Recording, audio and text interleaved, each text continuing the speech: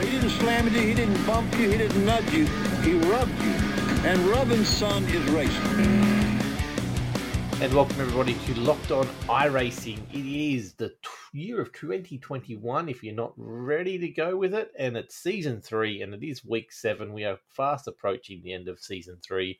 That means news, lots of news about what's happening in season 4 and beyond, which is what we're here to talk about tonight, news and results. I'm Peter Wilkinson. I'm joined by Brayton Martin. How you going? Not too bad. Freezing in my way around this cold Adelaide weather. Looks like you're supporting Netherlands there for some reason in your bright orange shirt. But anyway. We got red. We got red. It's the colour of the thing. Anyway, let's get into it. We have a lot to talk about. Some really exciting stuff that I've been pushing for the last, however many episodes we've done now, and really been keen for. But we'll get to that in a moment. So let's quickly start with welcome to the podcast. This is News and Results. We do this every week. But also, we can join our Discord, which is lockedonlads.com/Discord. Don't forget to subscribe and review our podcast if you can. It really, really helps us get out there a little bit better. Thank you to CD Cinematography, Clayton Davies, the legend photographer that he is. He's doing some stuff over there. Check him out, CD Cinematography on Facebook. Go to Brewster Coffee, BREWSTR.coffee. And check out the coffee places to you. Thanks to Ashley Knowles and Jonathan Hancock from 24/7 Race Control for helping us out and bringing this to you and making it a little bit more affordable for you guys. But we'll hear about a little bit more about all those later. Other than that, let's get straight into it. Braden, what have you been up to, mate? Yeah, sort of a relatively busy week of racing. Obviously, we had Aussie Car, the staple of the week, but also been doing some officials. Thankfully, this week there was a bit of a crossover between the two, which was nice. So the officials being at Red Bull Ring as well as Aussie Car. So shout out to Ira for that. Makes life a lot easier only learning one track this week. So I actually jumped in a race earlier than normal. I normally don't really do any races until the weekend because I'm either practicing for Aussie Car or too busy. But I actually jumped in and did a race on the Wednesday night this week. Which turned out to be an awesome idea. I got into a race. It was a top split race in the Skippies around the Red Bull Ring. And I actually had probably one of the best races I've ever been a part of and was full of confidence after that, which was really nice.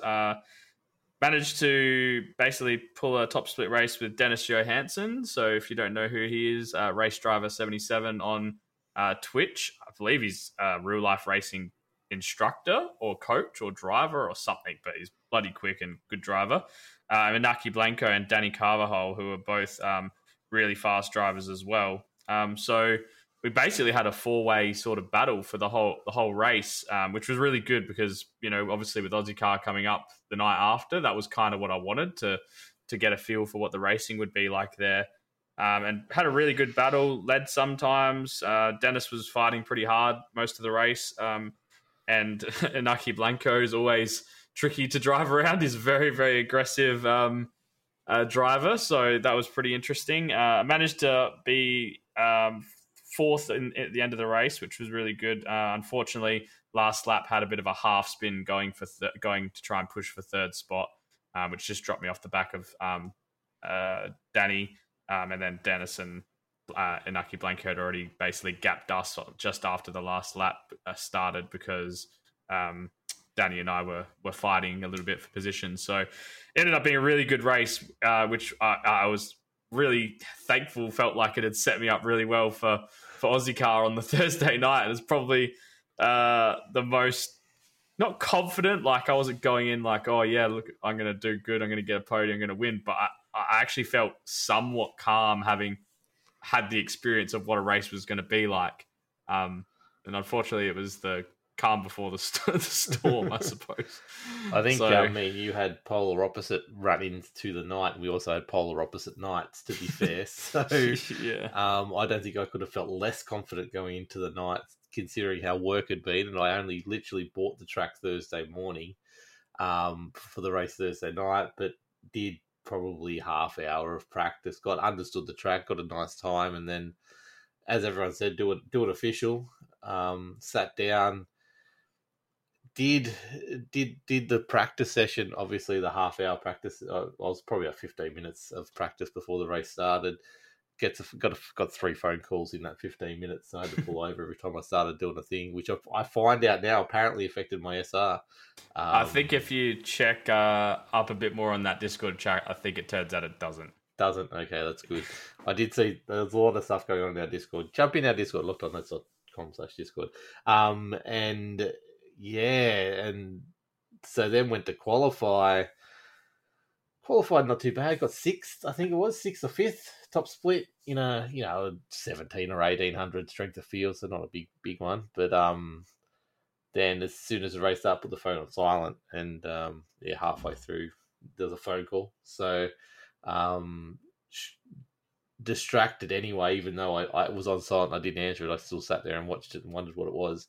But Red Bull Ring, we'll hear about in a sec, but going around turn 6 to 7, the 2 left-handers in the middle lost it there after battling pretty strong to stay in sort of 5th, 6th off the line. But only a half spin, so sort of got the tail out, got to 90 degrees, got the 2X, went off track to the left-hand side before it kinks back to the right, got the tail back around and kept going, just came back on in like 15th, 14th in a field of 16 or 17, so pretty much to the back. And then watched the chaos of the next couple right-handers where cars were flying everywhere, and got back into position, overtook a few people, watched a few people take each other out, got to lap 9, I think, out of 12, and was sitting back in 6th. And sitting in a nice spot. There was a guy behind me was not catching me. The guy in front just sort of catching every lap. We do around the same time. But I was creeping a little bit closer each time. 3 laps to go. Thought, oh yeah, here we are. I'm happy with 6 from where I was. And then the pressure from behind, I think he started to slowly catch me. And then I just went into turn 9, the first right-hander towards the two last right-handers in the Red Bull Ring. Just went a little hard and ended up off to the left, but sliding, and then slid some more, trying to get it back on the track, and ended up going way out and spinning. And somewhere in there's bumps and stuff, and probably took out my wing, damaged my wing, because then for the last 3 laps, got on back in the 12th or something like that, and got back to I went back on 10th, and then 2 cars come up behind me. I just couldn't match them for speed on the straight. I could get them in the corners and all that kind of stuff, and hung with them and drafted them okay, but just didn't have enough speed. And every time I could get past them, they just flew past me again. So, but I think it was 0.1 of a second between 10th and 12th, and I was unfortunate that 12th person thing. There was 3 of us within a car length anyway. So yeah. Wasn't the best of finishes. I was going to say, I'll skip over Thursday. I did do some other officials after Thursday. And I must admit, like I've had some good official races. Like I really should have probably picked up 2 more wins this week at Red Bull Ring. One in the Sunday Night Lights second split race. Managed to get a second behind Swarovski, Vasco Swarovski. We were basically drove off us 2. Put about 4 or 5 seconds between third place, and we were pretty, cordial up until the last lap and a bit. We basically went too wide most of the last lap, and then unfortunately, I'd had a bad experience the race before where I tried to go the inside line, and the guy got me around the outside of the final 2 turns, and got the run onto the straight, and I ended up coming second or third instead of first or second. And so I thought, okay, I'm going to give him the inside line and see if I can take the outside line and get that better run onto the straight. And it didn't work. I ran wide, gave myself a slowdown, so I ended up having to concede and just taking second spot. But I had some really good races, and I was just looking at my sort of results before. I've had a really good run in the last what do we got here? 7 races. I've had a 4th, 3 seconds, a 3rd, and 2 wins. So I haven't been outside the top 4 in the last 7 officials. So I'm sure that's about to come all crashing down. We'll see. We'll talk about you with the likes of Shane Wallace soon, I'd say. So it's nice. I finally got the road to 3K done and sitting on 3.2K now. Road to 4K. Here we go. Pretty cool. And got an affiliate on Twitch as well. So it's actually been a busy week. And that's all we need to talk about because nothing else happened at all. Nothing else happened. No. I ran an official. Not an official. I ran a league race. So we could talk about that, I guess. So on Wednesday night, I went to Scraps and took the truck around there and qualified last, sat at the back of the field. Didn't know what I was doing. then sort of came good about halfway through the race. Managed tyres pretty well, managed fuel pretty good. We were going around Chicagoland, so there wasn't much to do there, which is the way I like it. I don't like thinking that late on a Wednesday night, but sort of had good tyres with the last caution with I think it was about 16 laps to go, was sitting mid pack and had understood the track finally and was confident, and then someone spun and I had the inside line, had Mitch McLeod sort of got tapped and then tapped again. The second tap was the one that sort of let him go, which then bucketed him down into the side of me, which gave me damage after I had to reset the car just beforehand with another caution that took me out. But otherwise was not too bad a result. I think it was 11th or something. We'll talk about the results in a second. But it was an interesting old race, actually, because there was a moment there where it was looking like you were going backwards, and then all of a sudden a few things sort of went your way, and then you were right up there all of a sudden. It was good to watch. Yeah, I got tangled up in some stuff in the first half of the race, which sort of knocked me off the group, and then my game plan is just sit back and look after the tyres and race, and then all of a sudden I started catching the group in front, and I'm like, well, there's no point catching them because we're going to get a caution eventually. I'll catch them anyway. But here I was catching them anyway, I think. But we already given them like 3 or 4 seconds, so it was just taking too long. It took me too long to get past the guy that I'm not confident in overtaking. But tyres came good, and that's why I was confident at the end, because I knew I had tyres, and I knew everyone else's tyres would wear away, and I knew I would have tyres for the end. But then we had a crash in the sort of we ended up with a green-white checker situation, and then we had another green-white checker, and I'd filled up to get across the line if I had a spare for green-white checker, but then I think I just had enough. I just saved enough. I had 2.6 laps, and we were about to go green, and they called the race because the time's certain. So we finished under safety car in the end. If we had one more caution, I would have had to do a splash and dash, but 11th.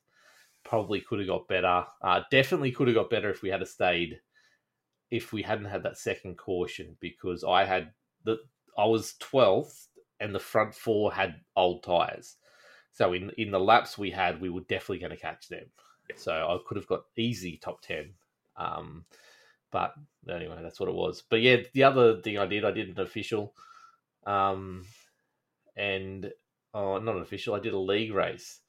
Do you remember anything about Thursday night? No comprende. No speak English. No.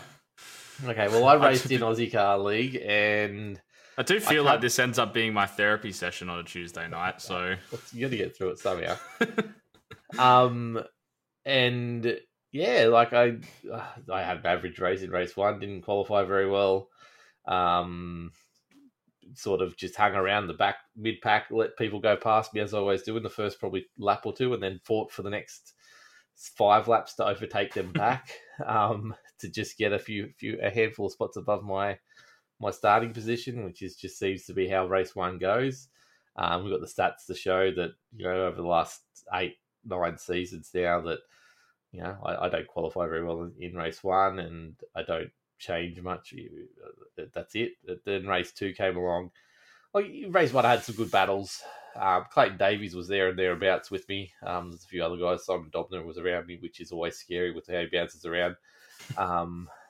But race 2 was the interesting one.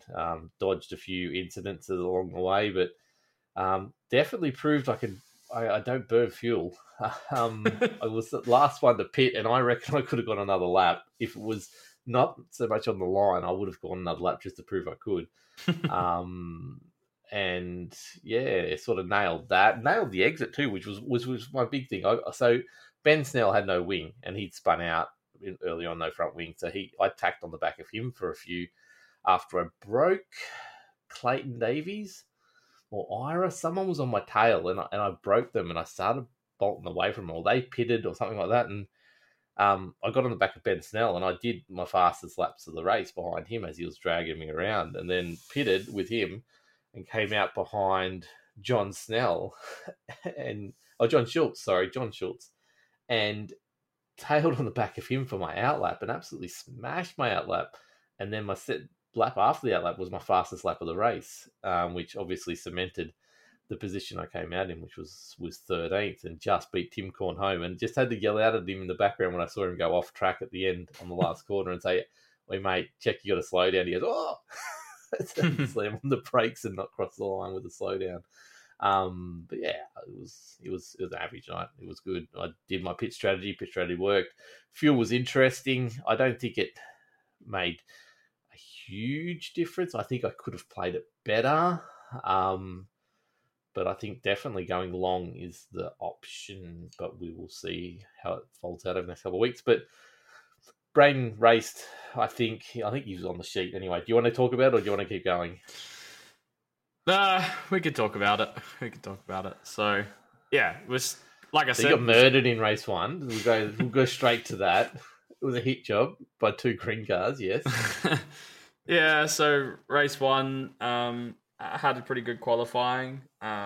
Qualified 3rd, which is probably my best qualifying in a long time, especially since these fields have been pretty stacked, sort of normally hang around the 6 to sort of 10 mark.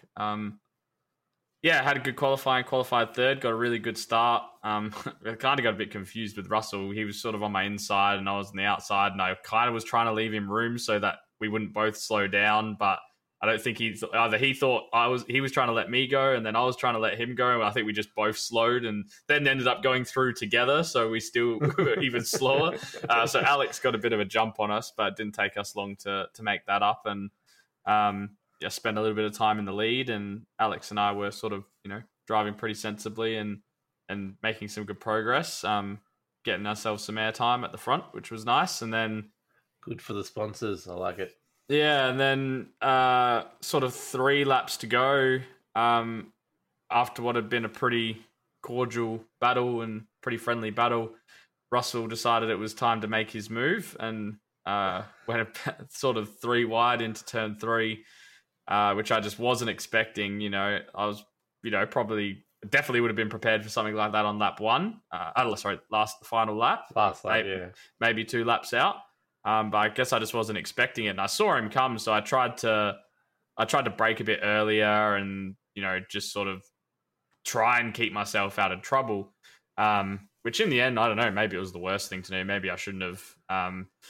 But yeah, I pulled it up fine. Surprisingly, from what I've heard from people and from watching it again, I don't think there's much you could have done, because the problem was Alex John was on your outside, and he was leaving room for you, which is 1 car width.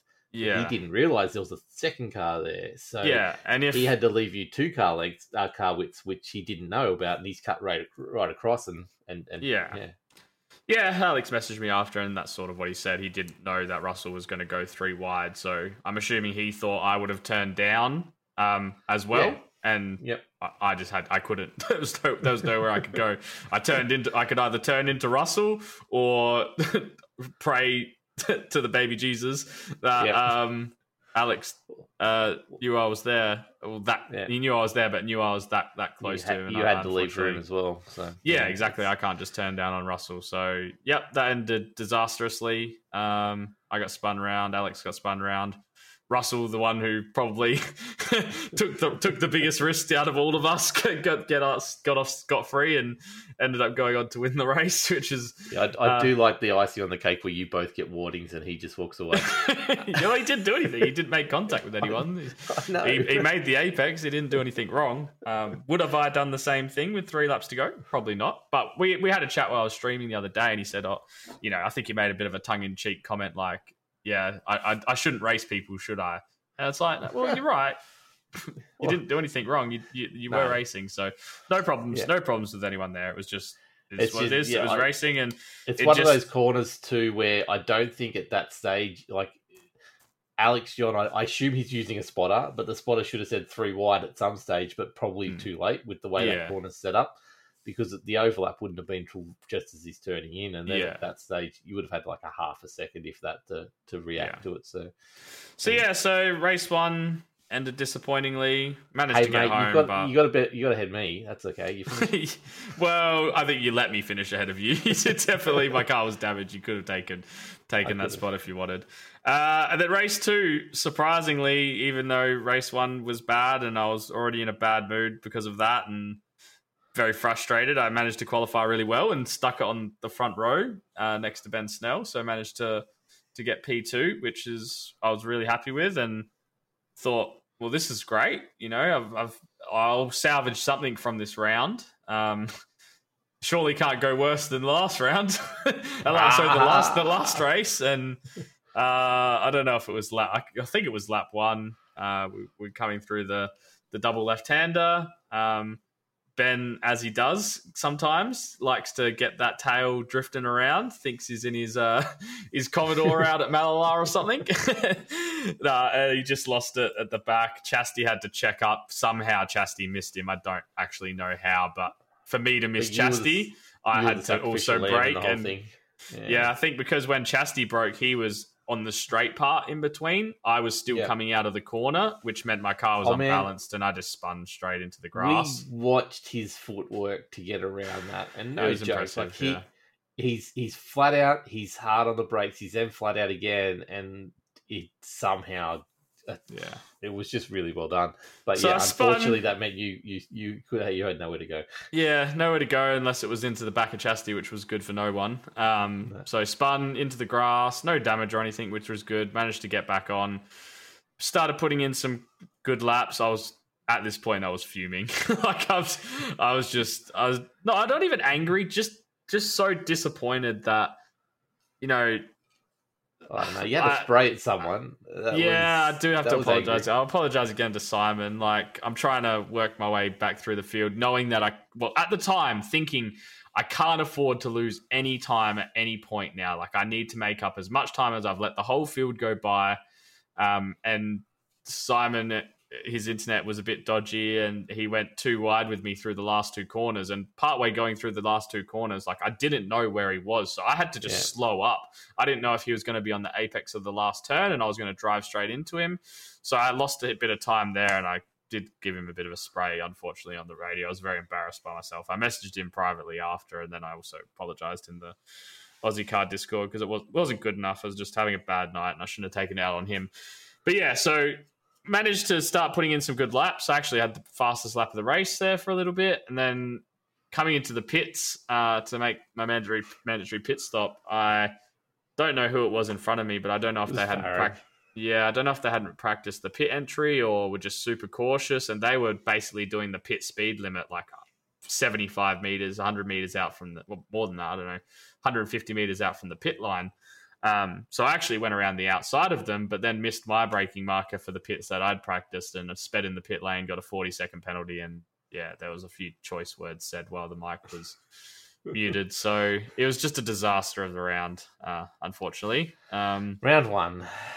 Yeah, again. So last season, no real mistakes apart from the one little thing with Russell. And then it just feels like this just, complete opposite, complete shambles. But it is what it is.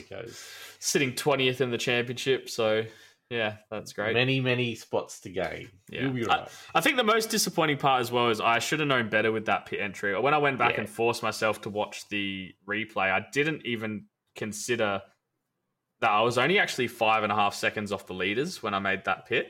Yeah. And I probably would have been easily getting myself into the top 7 or 8 battle at the very least if I had just not been an idiot. And I think that's what disappointed the most. I didn't realize how much Chastity and Brady were fighting and literally holding the whole field up. So yeah, a bit more composure and Chastity did his best to bring you back into it. I don't think he meant to, but I don't think he was trying to, but it was a good sort of byproduct of their racing. So just got to be a bit more mentally composed and live and learn. Let's move on. Let's cut it off there because let's go into the news because we've got a bucket load to talk about. So the news today is brought to you by CD Simtography. Go check out Clayton Davies on Facebook, CD Simtography. Get your photos done if you're doing some oval dirt races and even hit him up with some road races. He does some really good stuff. He's a really top bloke as well. So let's get into the news. So randomly over the weekend, a bucket load of news just started piling out, and in a Twitch stream, one of the have we got who it was? Greg Hill appeared on the. So they had the big. We'll talk about it in a sec, but the big 4 hour at Charlotte, which was raising money, and he appeared on one of the streams for that, And he just started. There was a question popped up at the bottom about when's rain coming to iRacing, and he goes, "Oh yeah, we're testing it now, and we're working on the build." And everyone's like, "What? Hold on, you haven't even announced this yet." I think some people actually generally thought it was a joke. Like I saw a few posts going around saying, "No, it was a big joke. They weren't being serious." But then they put out the photo, which is of Hockenheim with a McLaren I love it, in softs, in pouring, not pouring rain, but it's definitely a wet track. I'm just going to assume it's not actually moving. It must be stationary because there's no way it's not sideways if it's got softs on. Yeah, because there's a fair bit of water looks like on there. But and then even since then, we've had more content. Now, Ira over in the Aussie Car Discord's popped a post. We're trying to find out where it's from to verify it, but it looks like it's a fairly legitimate post. I probably should have messaged him before to ask it out, but basically Greg Hill's talking about it's the tire. They've been working on the rain for a while now. It's at the stage where the physics and the art and all these other asset managers are getting departments are getting a hold of it. And he said by the end of the year, they will be 100% using it.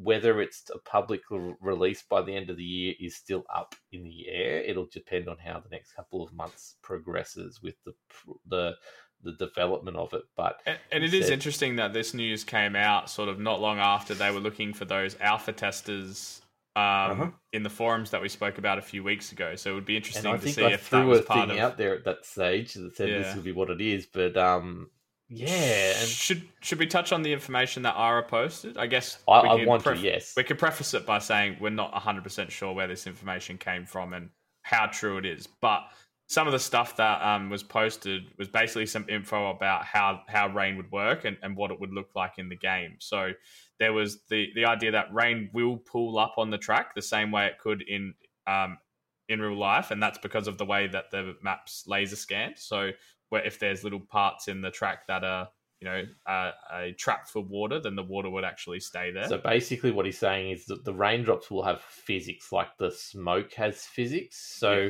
the raindrops will stop and then they will build up, and then the natural flow of the track and the area will send the water in certain directions, and then obviously stop them in central directions. So they'll have accurate drainage systems, so water drains off the track accurately depending on the type of grate that's being used in that specific area, which I thought was interesting. They've obviously been getting that data for a fair while now.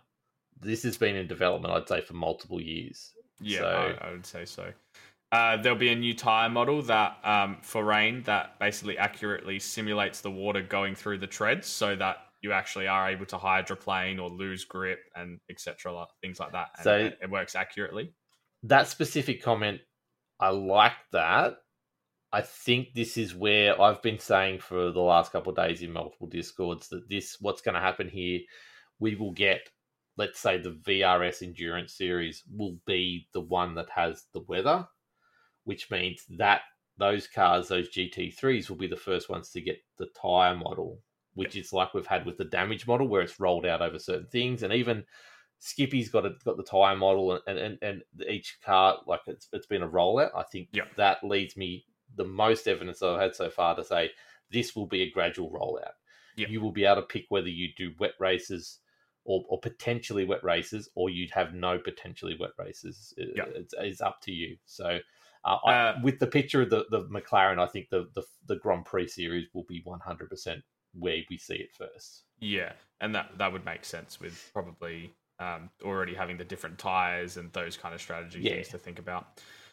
Track polish levels will affect grip. So like this is typically really my mind. rubbered in section of the track will be obviously more polished and therefore will have less grip when it rains. So you'll have to find grip in different parts of the track. So different lines will open up depending on sort of how rubbered in the track is already. Yep. Different tracks are going to absorb the water differently, I guess, based on what the track's made out of. So I guess the type of asphalt concrete versus asphalt and things like that. Now, I've been thinking about this for the last couple of days. Are we going to get rain in dirt? Yeah, true.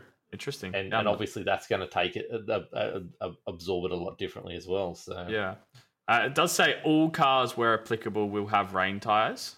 So I take that as you want to take it, but I guess it's any cars maybe that in real life do run rain tires, then probably will have rain tires, wet tires, I should say. Any that can change a tire that has a tire, like there's some, I don't know. Track will be reflective finally, so you actually be able to see, I guess, the reflection of the sky, I suppose, or grandstands and things, even off of cars, the rain, and the true off the cars as well. It's extremely important for wet weather racing, because then you know how wet especially with the part we're going to talk about next, you'll be able to come into a track, and if all of a sudden you see a highly reflective surface, you're going to go, oh crap, stay away from that. Yeah. So rain will not be global, which means it's not just on or it's off. So it's apparently going to be able to be raining in one part of the track, but then not in another part of the track. We 100% will be racing at Bathurst with a dry track at the bottom of the hill and weather and wet coming down the hill at the top. It'll be nuts. I can't. And you, mate, I'm going to pronounce it wrong. Sorry, Cal. We've got a question about this later, but the Nürburgring, where you're going to have rain in parts of it and others won't. So, very cool. And then, there'll be the option to have real life weather for that track location. So if it's raining at the time that the race begins, then it would rain in the sim as well, which is something that's been around in many games for a long time. But good to have it as definitely. part of the rain as well. So overall, I know you're someone who's been excited about the idea of rain coming. Did watching Valtteri Bottas just decide to go 10-pin bowling in the Formula One this week deter you from wanting to see rain on the service anytime soon?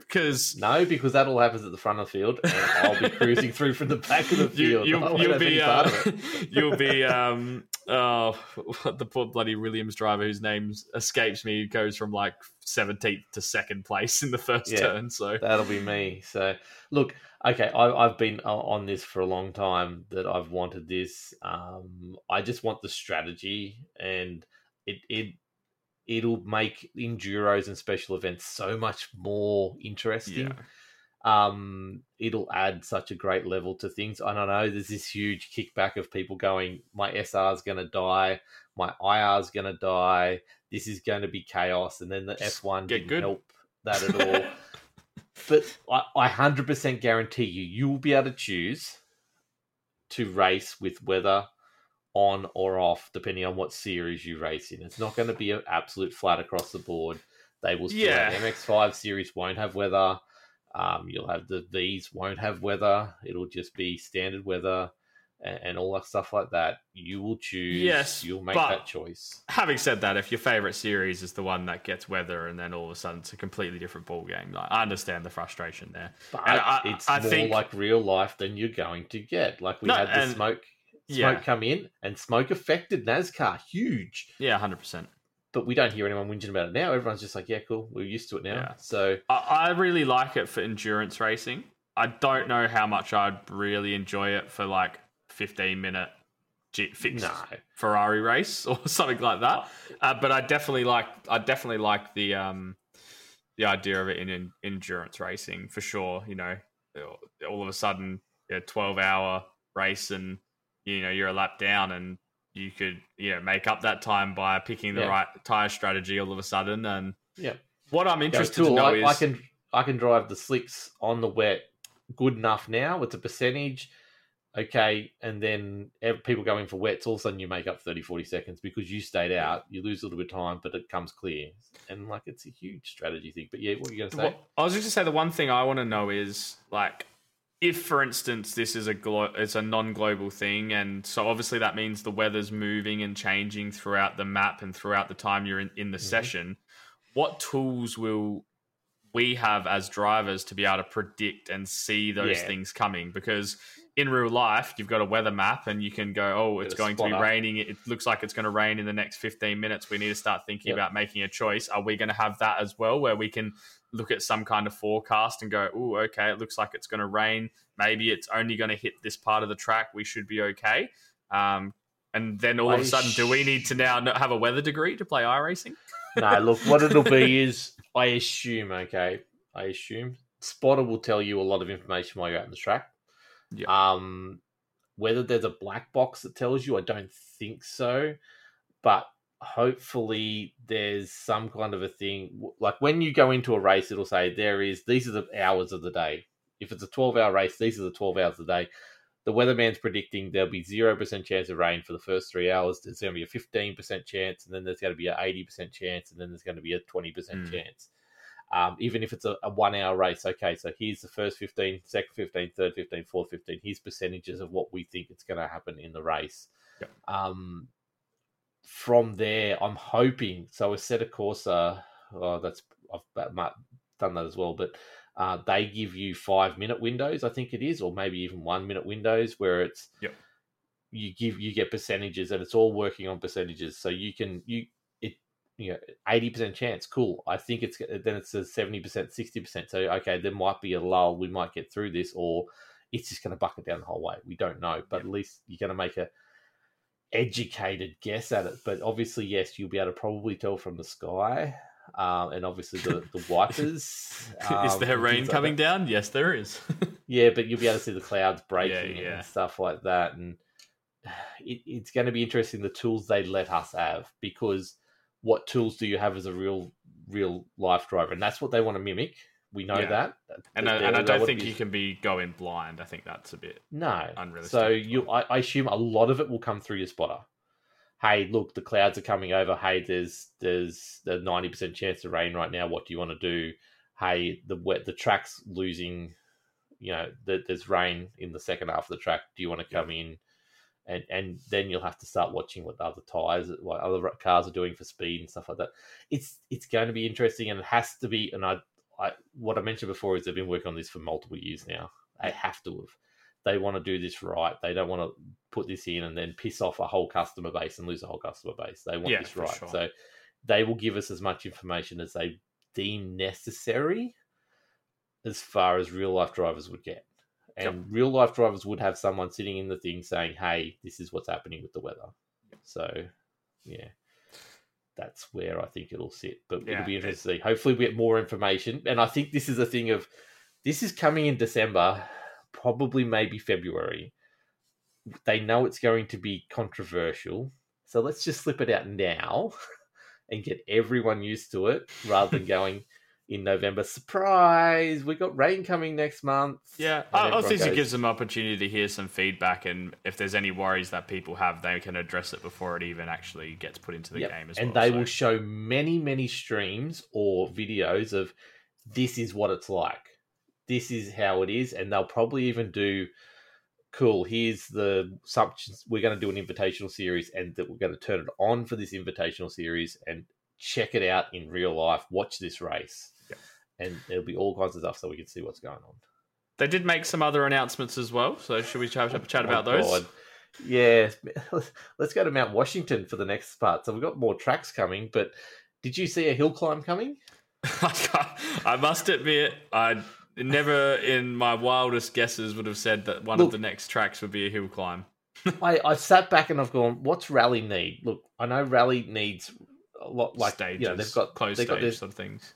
They do need stage racing. It's Colin McRae. It's that kind of stuff. I didn't think they would do it, but that was the next logical. Like they've been making these moves to get dirt racing more content, right? And we talked about that with Bo, which you'll hear in the future in the interview process with Bo. They've been working on that, and the next logical step is not to have the rally cars going around in circles, but have them on a stage, and a hill climb's the perfect way to start, because who doesn't want to do a hill climb? Yeah, I think it's a really cool idea. And I just hope it means that we're going to get some other hill climbs as well. Like, how cool would it be able to take the whole iRacing catalog and basically do your own Goodwood Motor Festival of Speed? Like, that would just be awesome. They don't put in one hill climb just for the sake of it. They've got to put in 5 or 6 hill climbs so that they can do a series. Yeah. And they'll have a short version of the track and a long version of the track, so that at least they can then do, okay, so with hill climb this week's hill climb part A, or hill climb short, hill climb long. Yeah. So then they can get 6 and they can repeat it, and then they've got a full season. So I did see in the Discord, I don't know if it was Matthew Joy, or I'll have to double check who it was. I think it might have been. We have got questions to get to. Yeah, might have actually even been. It was Matthew Joy saying, Well, if they've chucked in a hill climb, are they going to put the reverse of would have to the think track so, on wouldn't there, you? so you can do it downhill as well? Well, I think Nathan Verney also made the same question. We'll get to the question in a sec quickly, but why not? Yeah. Like, it's not like it's hard to do. It's all there. It's just, hey, route, flip. It's not like they've got to re-render anything, I guess. But if they set it up right, all the signage and all that kind of stuff is going to be for both ways. But why not? Like, it's extra content, and people are going to use it. Like, imagine Justin Howe turn around and go to Pro Trucks on hill climb this week. Let's go. Yeah. It would definitely make for some interesting. So is it going to be hill create. climb? Like, it's going to be just time based? Is it going to be time trials? Or Don't know. We can't have 2 cars wide going around a hill climb, can we? Tokyo Drift style? Yeah. Maybe Yeah, I don't know. I don't know. It's gonna be interesting. I love how it snowed and they had the amount of work they've gone into to get this thing is nuts. But let's go on to the new tracks, mate. What new tracks are coming to iRacing in September by the look of it? I love the way they announced the Hungaroring one. So not only do they, chuck it out there and say, hey, look how cool this is, they decide to do it after the complete and utter disaster of Turn 1 in the Formula 1 and basically throw massive shade at Valtteri Bottas, just completely having a crack at him and basically say, hey, soon you guys will be able to drive this track as well. Just please approach with more caution than big old Valtteri. Like, I just thought that was amazing. Just not only are you going to... doesn't hold back. Yeah, not only are you going to surprise everyone with this new information, but just decide to take down a professional Formula 1 driver in the process. Like, just great stuff. Well done, iRacing. I'm going to say it. Maybe he deserved it. I think he 100% deserved it. Anyone who goes 10-pin bowling in a Formula 1 car deserves what they're getting to them, I say. So, yeah, Hungaroring GP track coming, which is going to be cool from all regards. Real life drivers love this track. A lot of the drivers say it's like driving on just a bigger go-kart track, and they all seem to love it. So actually looking at the layout and stuff, I think it'd be a great skippy track. As well. You 100% know as soon as it launches, we're going there for Skip. Yeah, he'll make up whatever season he wants to do. It'll be F1 Chaos Road Stars season or something or other like that. But we're going there for straight away. So very excited about that.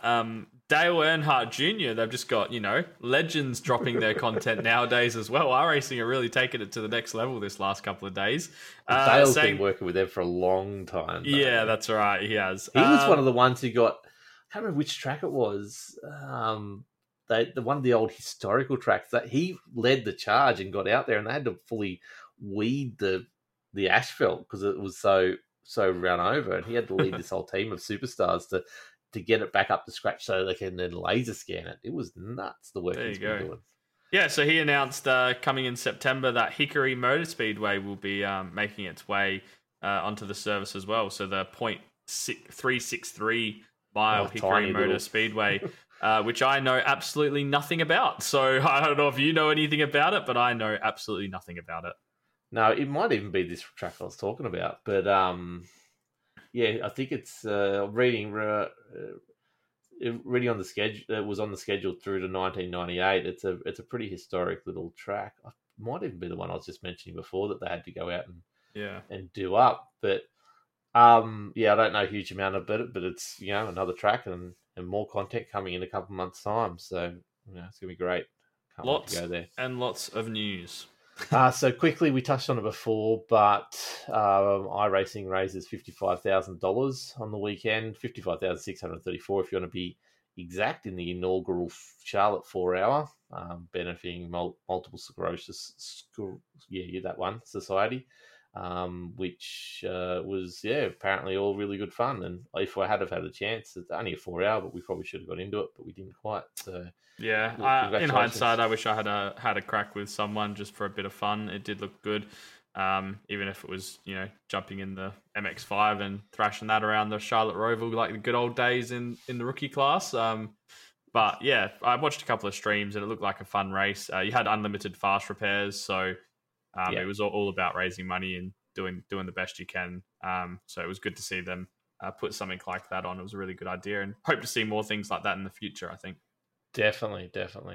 So that wraps up the news. We'll move into the results because we are already falling way behind schedule. The results this week are brought to you by Brewster Coffee, BREWSTR.coffee. They're all over our cars. Go check out all the best places around you. And more than that, go create the content. Go rate your local place on the website. And so everyone else can find out if you're not in lockdown. That is true.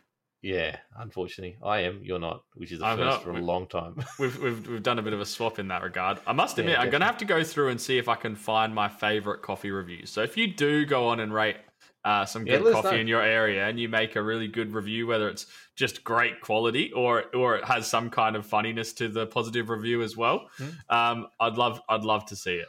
If you, I 100% guarantee you, if you let us know, give us a link. I will read it out live on air and part of the sponsorship. As long as you mention you listen to your favourite iRacing podcast while having a brew, that'll get you extra points as well. But definitely, if you do a review, let us know and I will read it out. Let's head into Formula V's, which I just realised I don't think I've watched. So you'll have to take the lead on this one because race 1 didn't exist as far as I'm aware. No results from race 1, so we just go straight to race 2. Hold on. No, there is results. There's definitely results there, but that's okay. We'll just skip the first place person. We'll just go the rest of them. Race 1, I didn't actually see either because I was busy doing something that I don't remember exactly what it was. Maybe we were recording a podcast. Yeah, that's right. We were recording a podcast, so I didn't see the first race. I caught the very end of it, I think. Actually, no, I don't even think I did. Not controversial, but Cameron Dance had it in the bag, and then the last corner decided he had to slow down and didn't want to clear it. Crossed the line. Old Nathan Verney at Suzuka. Yeah, so crossed the line and got put back to 22nd officially, which promoted young Ryan Jones to first place, which is the joke we were making before that you didn't quite pick up on. But Ryan Jones taking the win. Must be the night to be a Ryan because Ryan Howe, new to the series, took out second place. And then Sean Doyle getting himself on the podium with a third place. So they were your top 3. Lee Partridge, Kirk Broadhurst, Simon Clayson, Dennis Hancock, Ray Oliver, Michael Skurlock, and Stuart Crawford rounding out your top 10. Now, we had some good movers in this race as well. So Kirk Broadhurst was 13th up to 5th. Ray Oliver, 22nd up to 9th. Max Donnelly, 29th up to 12th. And a few others in the mid-pack. Ashley Knowles, 23rd up to 14th. Callum Heinrich, probably his best result, I would say, so far in the Aussie Car V's, 27th up to 15th. So great job by him. Well done. And Jeremy Bush, 26th up to 16th. And also a little bit further down, Rick Berger, 37th up to 19th as well. So up 18 positions. So great job by him. So yeah, it looks like there was some big moves in the pack and some really big names in this series, including a former national Formula V champion, and as well, very own podcast guest, Reese Gardner, Southpaw Racer, who, as a team, him and Ryan Simpson did not have a good night, unfortunately for them. So there you go. That's the wrap-up of race 1. Race 2 saw another Ryan this time take the win in the longer race. Ryan Howe, new to the series, taking his maiden Aussie car victory. Simon Clayson taking second place, another new name. And Dennis Hancock giving back-to-back podiums for White Knuckle Racing, taking third place. Daniel Hedershire, Joshua Burden, Kirk Broadhurst, Sean McKenzie, Ryan Jones, Chris Noble, and our very own Nathan Verney rounding out the top 10 of that race. So does it make you feel any better that Cameron Dance had probably a worse night than you did for a round 1? Yeah, I guess it just goes to show it could happen to the best of us, can't it, Pete? It does, yeah. the best out there. So. Sean McKenzie was a big mover in race 2, 19th up to 8th. Nathan Verney, 16th up to 11th.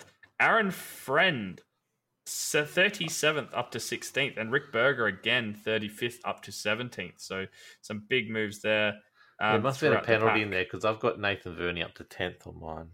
Oh, you very well do. It's probably another post-race penalty in there somewhere. Yep. And also, there was one more that I've just lost. Max Donnelly again, 32nd up to 14th or 13th. Max, do some very- practice qualifying. Yeah, exactly. Clearly some positive driving. Maybe he and just big wants moving. a shout out on the week every week. Go check out Max Donnelly on Twitch. There you go. I want to be the biggest mover every week. That's probably what it is. That's right. So series points look very different to the way they looked at the end of the last season, which I think saw either Cameron Dance or Alex McKellar topping the series points. But Cameron Dance is all the way down in 29th position at the moment. So there was a field of 40 that took the grid, or 39. Ridiculous. in the two races. So absolutely nuts. So the series points currently go Ryan Howe at 9 points from Ryan Jones, Simon Clayson a further 11 points back, and then Dennis Hancock, Kirk Broadhurst, Joshua Burden, Sean Doyle, and Stuart Crawford tied for seventh. Max Donnelly and Nathan Verney rounding out the top 10. So some big names missing from the top 10 from last season, such as Daniel Hedershide, Sean McKenzie, Lee Partridge, Chris Noble, and Cameron Dance himself. So quite a few big names not having their best round. Once we get to the teams, I'll make an announcement. We won't do that just yet, but it's pretty hard work when the road to 2K is taken up by pretty much three of the top four in the series points of the top three in the road to 2K. So Ryan Howe, Simon Clayson, Dennis Hancock taking out the top three there. Michael Harland in fourth. Our very own Callum is in fifth. Road to 2K driver Ash Knowles for Locked On is in sixth. Matthew Gattini, Paul Ward, Leon Williams, and Stafford Marsden rounding out the 10. Now, moving into the points, there's been a change to Locked On Racing. So it's been a vicious cycle. So Vic Van Velsen had a bad race round one. So we've dropped him, unfortunately, from Locked On Racing, Locked On Lads team. Nathan Verney's got a new partner. We've picked up Michael Skurlock as his partner. Now, I'd say that all in jest. Vic, you're a legend, and thank you for doing this. The reason we've done this, if people don't know, Nathan Verney and Michael Skurlock have been friends since like 6. They've always wanted to race together, but they've never had a chance. They've always been locked into driving with someone else, and then when it almost happened, then Skurlock left the Skippy League, and it's all kind of craziness has happened. So it just happens that Skurlock's decided to race in the V's for the first time without a team. Nathan approached him and said, "Can you?" And he said yes. So we're finally getting these two to race together in iRacing for the first time in forever. So I feel really happy that this has happened. But that's and Vic's going to drop back with Ash Knowles, which will actually put him further up, I think, than these guys, or maybe not quite. But yeah, it's going to be really good to see those two race together. So well done. But currently, White Knuckle Racing, as we mentioned before, getting 2 podiums in the 2 races is leading. Alpha Racing Team in second, with Chris Noble and Ryan Howe, the championship leader. Aussie Car Racing Team, their first ever debut as a racing team. Stuart Crawford and Daniel Hedershide taking out third at the moment. Orocco Racing in fourth. Aussie Cars having their second car, their second team in fifth. Fusion Sim Racing in sixth. Locked On Black Sheep Racing leading the Locked On charge. Well done. Until we change the teams around. Sitting in seventh. Locked On Lads, we just talked about in eighth, which will change. Chill Out Motorsports in ninth. And AMR Racing in 10th. Really good to see. Like, this goes down to 14 teams. There's only a couple of single teams in there. So well done to everyone involved in the teams this time. Let's move on to Aussie Skip Barber, which we have talked about in detail before. So we'll just quickly go into the results. Do you want to take it away? Do you want to relive the results, or do you want me to go there? No, so I'll continue this therapy session as planned. So Russell Clark ran away with race 1 after leaving the scene of the crime. I mean, after getting himself through some interesting spinning cars. So Russell Clark won from John Schultz and Alex McKellar in third place, keeping his consistency from last season up and running. James Chashinoff, Ben Snell, Brady Baldwin, Matthew Martz, Sean Doyle, Timothy Harris, and Ashley Knowles rounding out the top 10. Some big movers in the field. Timothy Harris, 16th up to 9th. Dennis Hancock, 14th up to 11th. And honestly not too much movement No. apart from that, to be honest. Jeremy There's a Bush, lot of people hanging 18th around up to the same 14th. spot. Yeah. It's really hard to make a move these days in the race one. That's why qualifying is so important, and making no mistakes is so important. Well, it's easy to make a move backwards. It is very easy. You can lose a race in race one in lap one, but you can't win a race in lap one. No. So yeah, look, it's the strength of the field. Yeah, everyone is so close in skill level, and they don't make mistakes anymore, except for you. But yeah, that's pretty much it. So, like, a lot of those places are pretty much the crash at the front dropped everyone up 2 spots. So yeah. it's very interesting league at the moment. That's what I said. Qualifying is so important, so important. Yeah. Race 2, Alex McKellar got himself back on the winners list from James Chastanoff, Alex John, rounding out the podium places, recovering from his unluckiness in race 1. Brady Baldwin, Matthew Mites getting himself a top 5. Sean Doyle, Nathan Verney, Dennis Hancock, Jeremy Bush, and Ben Snell round out your top 10. I quickly want to shout out Farron Hancock's there in 11th. That's a fairly good finish for him as well. Yeah, awesome job by Farron. Big movers, Sean Doyle, 23 up to 6th. Definitely had a few people surprised. I know in our chat, watching back some of the racing, a few people going, "Whoa, how the hell is Sean here? Like, where did he come from?" Which was really good. I literally said that when I looked at my rear vision mirror, and he replaced Simon Dobner all of a sudden, and I think he scared himself because Simon Dobner reappeared in the middle of his car and then flashed out again. And it was he was overtaking 2 people in that turn 3 multiple times, 2 cars at a time. So very well done, Sean Doyle. Yeah, it was a really good drive. I think a few of the guys were saying, like, it's always good racing with Sean. It's always hard, and it's always he's a tough character to race against. He 100% feels that he should be in front of you, no matter who you are. And he'll do anything to get there, no matter what. I should actually back Sean up on that. To be fair, we did a Hockenheim Ring official together, and he very much sat behind me when he could have probably made some moves on me, and we worked together really well. So I will back you up on Sean. That one, Sean. Don't worry, I got you back. They were the main big movers. Clayton Davies, 21st up to 15th. And again, apart from that, it wasn't too many big moves. Mitesy, 11th up to 5th. Yeah. Let's move into the series points after round 1. And surprise, surprise, Alex McKellar's on top. But James Chastanoff is only 5 behind him coming out of race 1. But then there's sort of a 7-point gap to John Schultz. After Milo did not have a very good race. So shout out to Russell Clark in race 2 for hitting not just one part of the pit exit, but both sides of pit exit.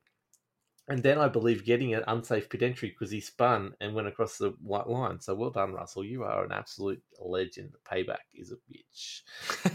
Did I say that aloud? Brady Baldwin in 4th, which is an amazing start for him. Well done. Matthew Mites in 5th, which is ever consistent and great results for him. Alex John, after trouble in race 1, sits in 6th. Ben Snell, after trouble in race 2, in 7th. Russell Clark, after trouble in race 2, 8th. And Sean Doyle, who we just talked about, then into 8th as well, equal with Russell Clark. Dennis Hancock, the other white knuckle racer, 1 point back in 10th. And then there's like this massive little train of Nathan Verney, Jeremy Bush, Farron Hancock, myself, Ashley Knowles, Timothy Harris, Ira Felberg, Clayton Davies, Sean McKenzie are all within a handful of points for the next 10, which is obvious. Being so early in the season, but well done all. So what's happening in the team points? It's unfortunate, I think. Same old. Yeah, I think it's close. Top Split Racing have already managed to get themselves a 20-point lead over Van Diemen Racing. White Knuckle Racing, 2 points back from them in 3rd place. Locked On Podcast interviews, Matthew Mites and Nathan Verney holding down 4th. Myself and Chastity, despite my not so fun night, in 5th. High Octane Sim Sport, Locked On Lads Road to 2K, Locked On Black Sheep Racing, ORT, Aussie Car Racing Team, Locked On Lads, the Man Cave Podcast, Missed Apex, and Wolfpack Racing rounding out the team's points. Yeah, so then the Road to 2K, not a good start from me, but not a horrible start, but Brady Baldwin's way out in front. It's his to lose after round 1 already, but we have seen Brady make a few mistakes, but not so far in the last couple of seasons, so last couple of races. So we'll see if he can hold on from there. But our very own Jeremy Bush is up there in second. Farron Hancock's, after I said that great result in race 2, up into third, a couple of points ahead of me. And I've already had messages from Ashley Knoll in fifth about me in fourth, 1 point ahead of him. So it's race on. Clayton Davies in sixth, Craig Kerman in the seventh, Simon Dobner 8, equal with Tim Cornt, who did not have a good race either, unfortunately. Good round either. So shout out to Tim for coming back at Catalunya. And Darren Lassu takes out the 10. Now, unfortunately, Carl Withy's having a wisdom tooth pulled out this week, so he was unable to cover the Ann's car, but they are sort of in a lull at the moment. We will get him back next week, though, to wrap up what he missed out on. We need that sweet voice. We miss it. Yeah. I've been having shots at him on Facebook too because we've just had Stuart Brown. No, sorry. We just had Jonathan Hancock interview pop down. He goes, another Aussie car commentator, ex-Aussie car commentator. He said, when are you going to get the voice off? I said, we just had Stuart on. It's interesting. You mentioned that. He wasn't happy with that, but we will get Carl on eventually. It is. Hopefully he gets well. Get well soon, mate. We'll cover Ann's car as soon as we can. We just want to quickly, we're running out of time already. WRX, the World Championship qualifier, is going. You will hear a chat with Bo Albert very, very soon from us, which is talking all about that. And you've obviously already heard from Alex Bergeron as well. I just want to quickly cover where we're at after 3 races into the championship. Currently, I'm just going to preface this now. I can't pronounce anything for shit. I swore. I'll beat that out. I won't. I will muck up every single one of these names. So first is Rasmus Timonen, sitting in first. Kevin Ellis Jr., the legend that is in second. Atu Hakan, I hear it and I can't say it. That one is sitting in third. So that's 760 to 756 points, back to 715 points. Alex Bergeron's in fourth. Otto Tuskanen's in fifth. Bo Albert is sitting in sixth. So that's sort of your top 6. So well done to all those people who are racing in that at the moment after 3 races. So just quickly can touch on the last race, top split, which I was just telling you before about the actual strength of the fields in these are absolutely ridiculous. So I was going to ask me to log in. I had this set up before, but yeah, so the previous race was at Brands Hatch, which I know Bo wasn't looking forward to. He just wanted to get some points out of there and move on. But he ended up going fourth in top split, which was a strength of field of 6,727 people.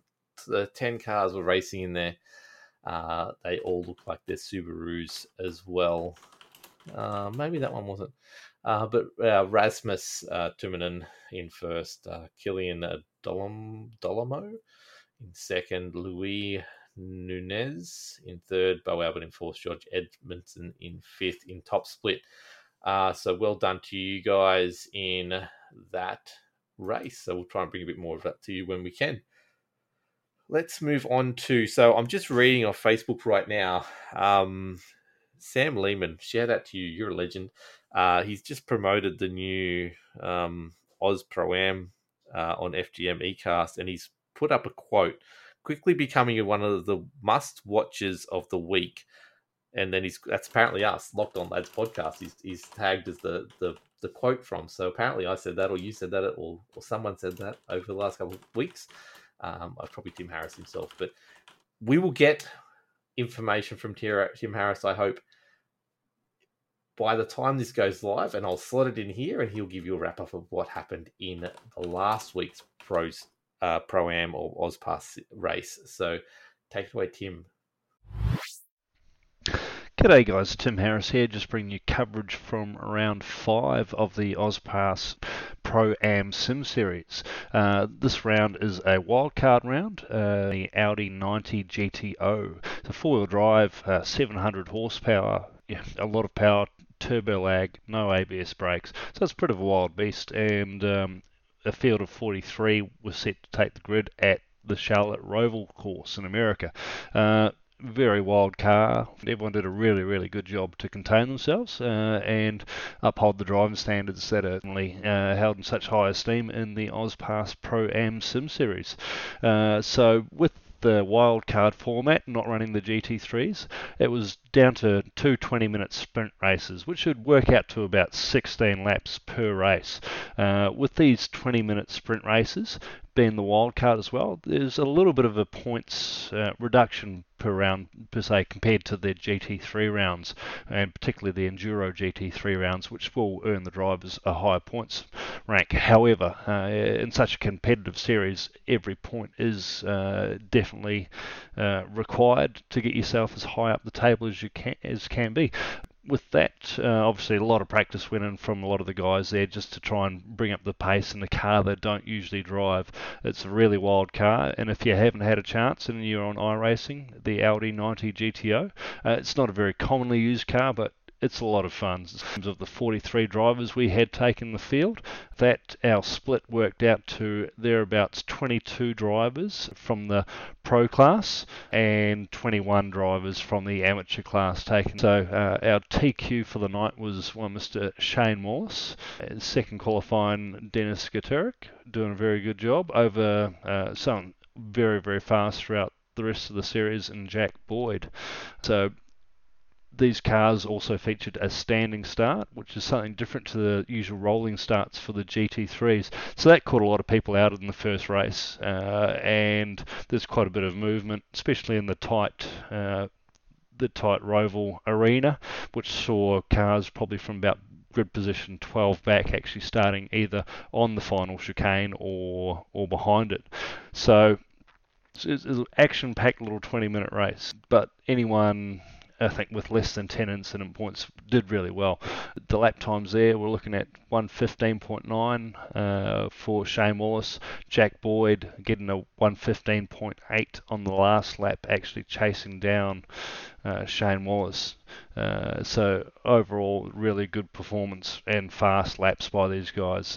For that first 20-minute race, Shane Wallace first place, second place Jack Boyd, third Denis Gaturek, fourth Joshua Fitt, fifth Jack Widdis, sixth Michael Bolton, seventh Timothy Auty, eighth Michael Rosenblatt, ninth Luke Turner, and 10 Maverick Benson.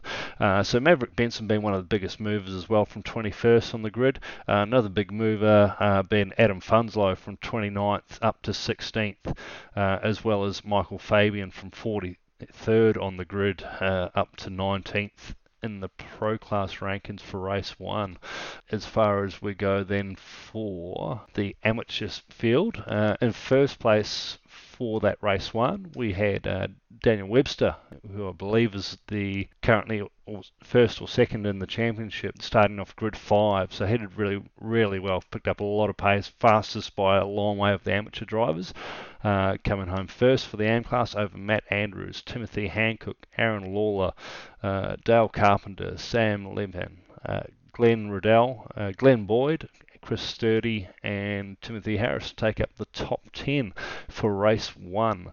So with all said and done, then it was an inverse top 15 for the race 2, which sort of really spiced things up a bit, and obviously had your 15th place finisher from race 1 being on pole, and then having the 14th fastest cars on the grid bearing down on them for a 20-minute sprint race where all points were on offer. From there on, she was another just action-packed race. A lot of good, clean racing between all the drivers, given how wild the cars were.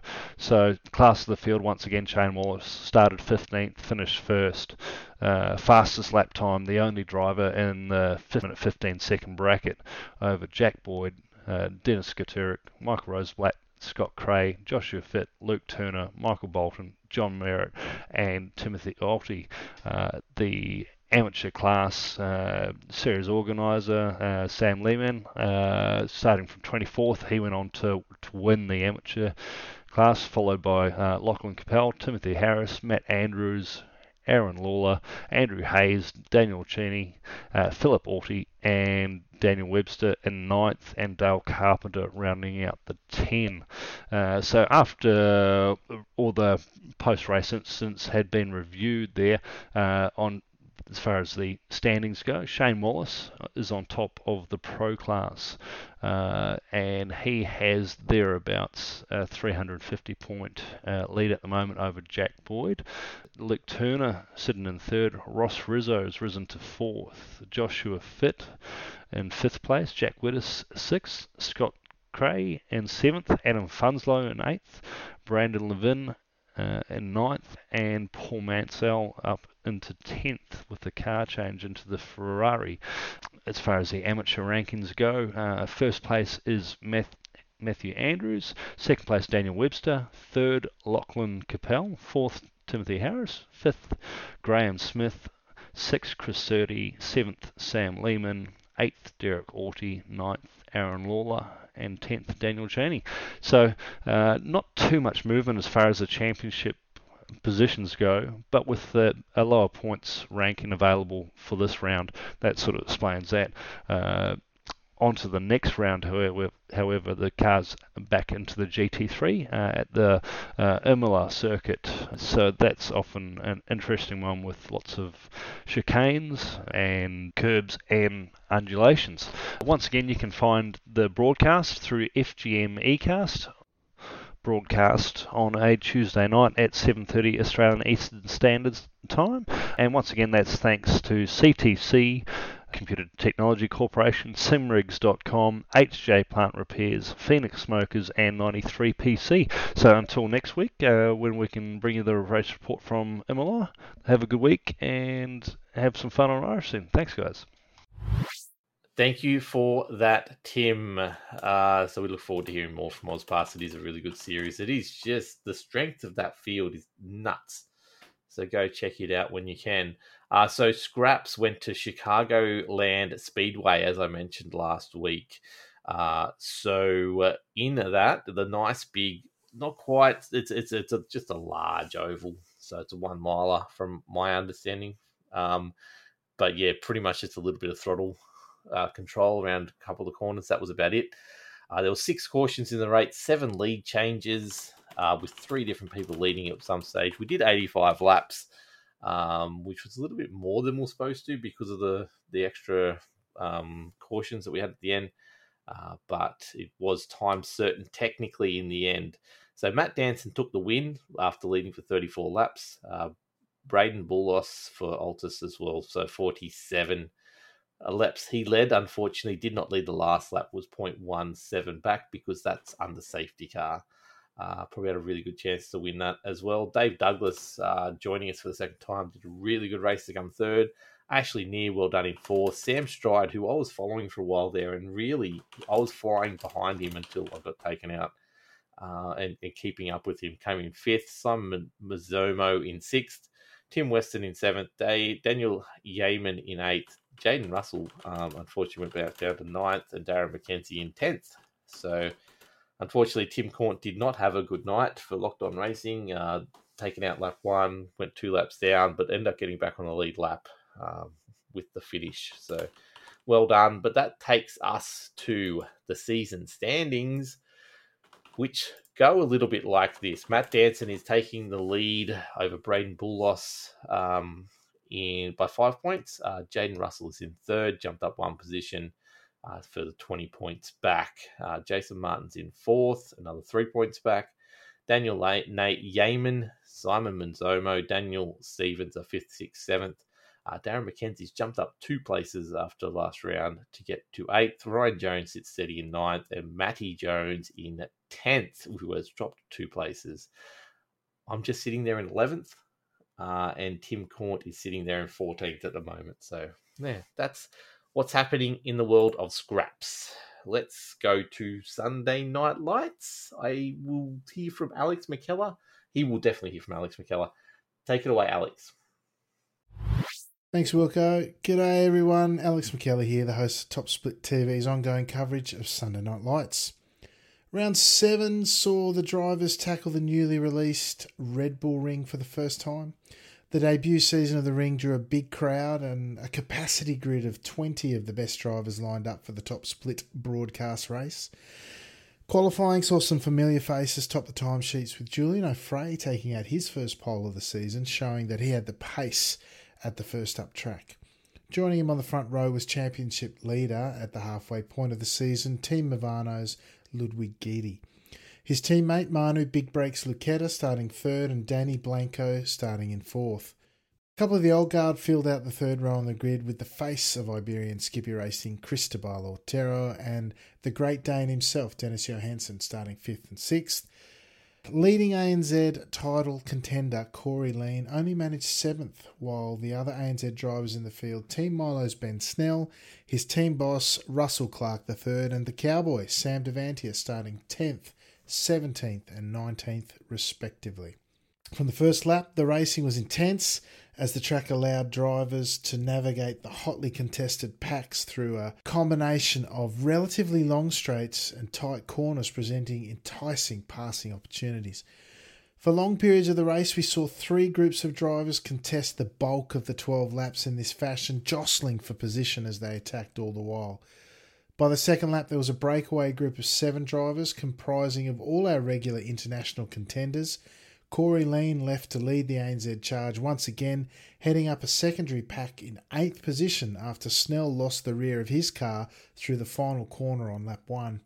The lead pack jostled throughout the first half of the race, with the 7 drivers involved all vying for their turn at the front, with those in the middle of that pack showing a mix of quick reflexes and skill to keep themselves out of trouble and in the mix for the win.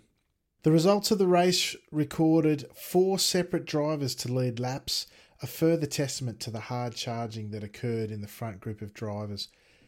The mid-stage of the race saw ANZ drivers Corey Lean and Russell Clark forgo their chances at good results in separate incidents.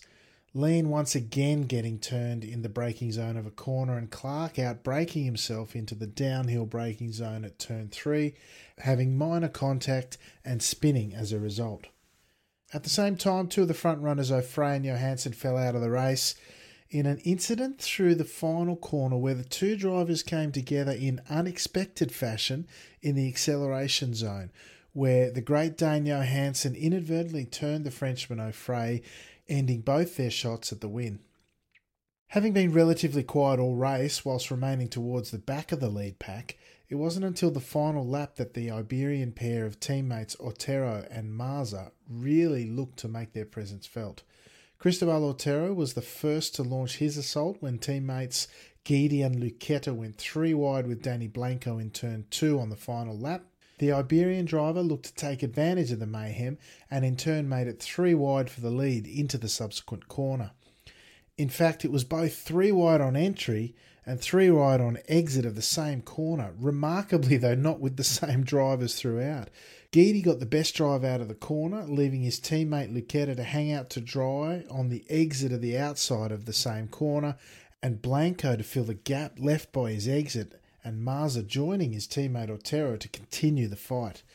By the next corner at turn 5, we saw Blanco and Otero touch, with Blanco coming off second best and dropping back momentarily to 7th position by the time he regained control.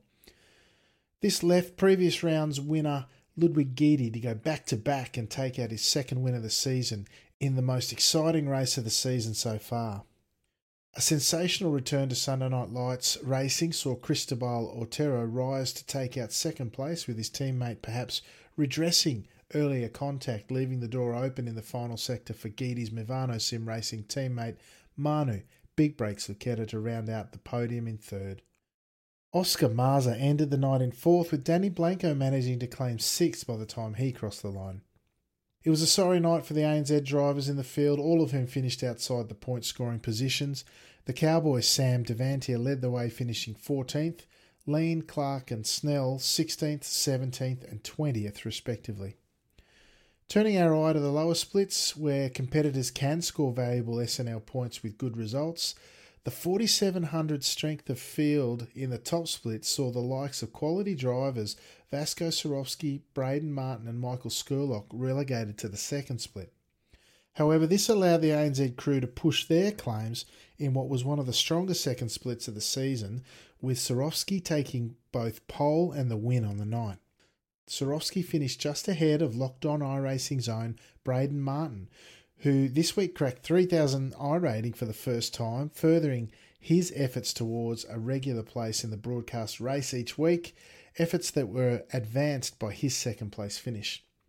Michael Skurlock made a welcome return to the series, finishing 5th, while Martin's teammate Nathan Verney finished in 16th. The high strength of field throughout the night means we have to dive down to the third split to follow the continued championship efforts of Mark Jeffrey and Ken Hyams, both our SNL stalwarts securing good results, with Jeffrey picking up a podium position in third and Hyams one place further behind him in fourth. Locked On iRacing's own Matthew Mites made his SNL debut with a strong performance, finishing just ahead of Jeffrey in a solid second position.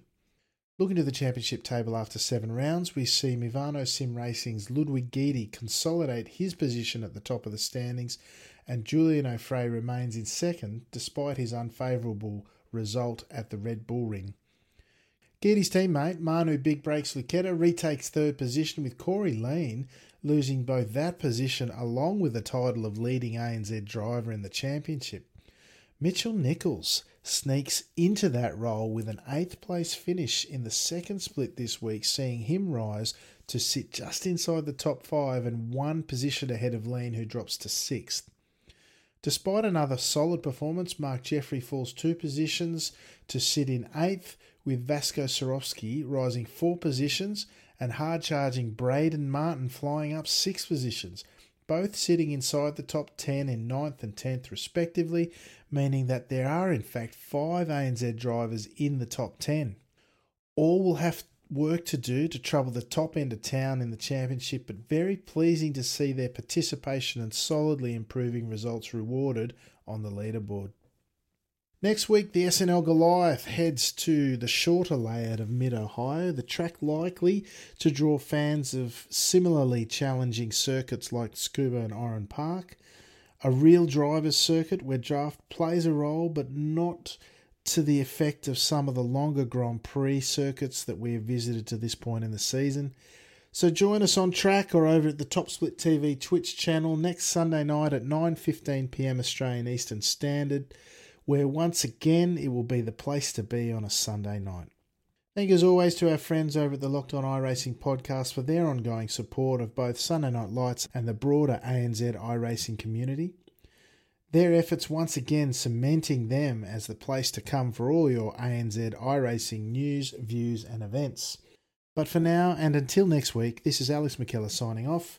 Ciao for now. And thank you for that, Alex. Now, people might think Braden's just vanished. I've been talking for the last half an hour and throwing to guess, but he's actually here. Mate, where can people find you? What are you excited about? What are you doing? What's coming up? Yeah, probably try and stream a bit more random stuff now. I'm not going to be stressing about keeping my average viewers up, so it'll probably still be mainly iRacing, a little bit of Halo Master Chief Collection here and there, but I'm definitely keen to try out some different streams here and there, so be on the lookout for that. You can find those over at twitch.tv/the1dwade. And if you want to hear me talking about anything else, give me a follow on Twitter at Braden Talks. Will we have any mini motorways streams happening? Ooh, I've only been playing it on the iPad lately. Who are you, really? Yeah, it's just a nice chilling out and laying on the couch or laying in bed kind of iPad game. But yeah, it's I've been having a bit of fun on there. It's been good. Okay, cool. You can find all our stuff at Locked On Lads on Facebook, Locked On Lads on Twitch, Locked On Lads YT on YouTube. Is that all? Locked On Lads on Twitter, Wilco's Chills Out on Twitter for me. Jump in the Discord though, lockedonlads.com/Discord. I'm Wilco on there, Braden's Braden on there. Come say hello, join us, all the fun. If you are playing mini motorways, come over. We're doing the weekly challenge over there at the moment. It's a new thread thing that we got going in Discord. So there's a thread under all games if you are interested in playing along and seeing if you can beat all of us. Other than that, thank you to Clayton Davies from CD Cinematography. Thank you to Ashley Knowles from Brewster Coffee. And thank you, Jonathan Hancock from 24/7 Race Control. And we look forward to bringing you more content next week. More news, hopefully an E-Series update with the V8s. Hopefully we get some news on that since there's this massive hole in the calendar at the moment. But look out for an interview this week. Who will I put up this week? Bo Albert? Think so. Sounds like a plan. Okay, so have a check out for Bo Albert this weekend, this Sunday. It's really good chat. We get to hear all about the Altus House and what that means to him, and his run for the Rally World Championship as well. So what it takes to actually do that and focus on just that as well. So check it out. It's a really good interview. But have a great week, and we'll talk to you next week. Have a good one. Bye. Drive safe, drive fast.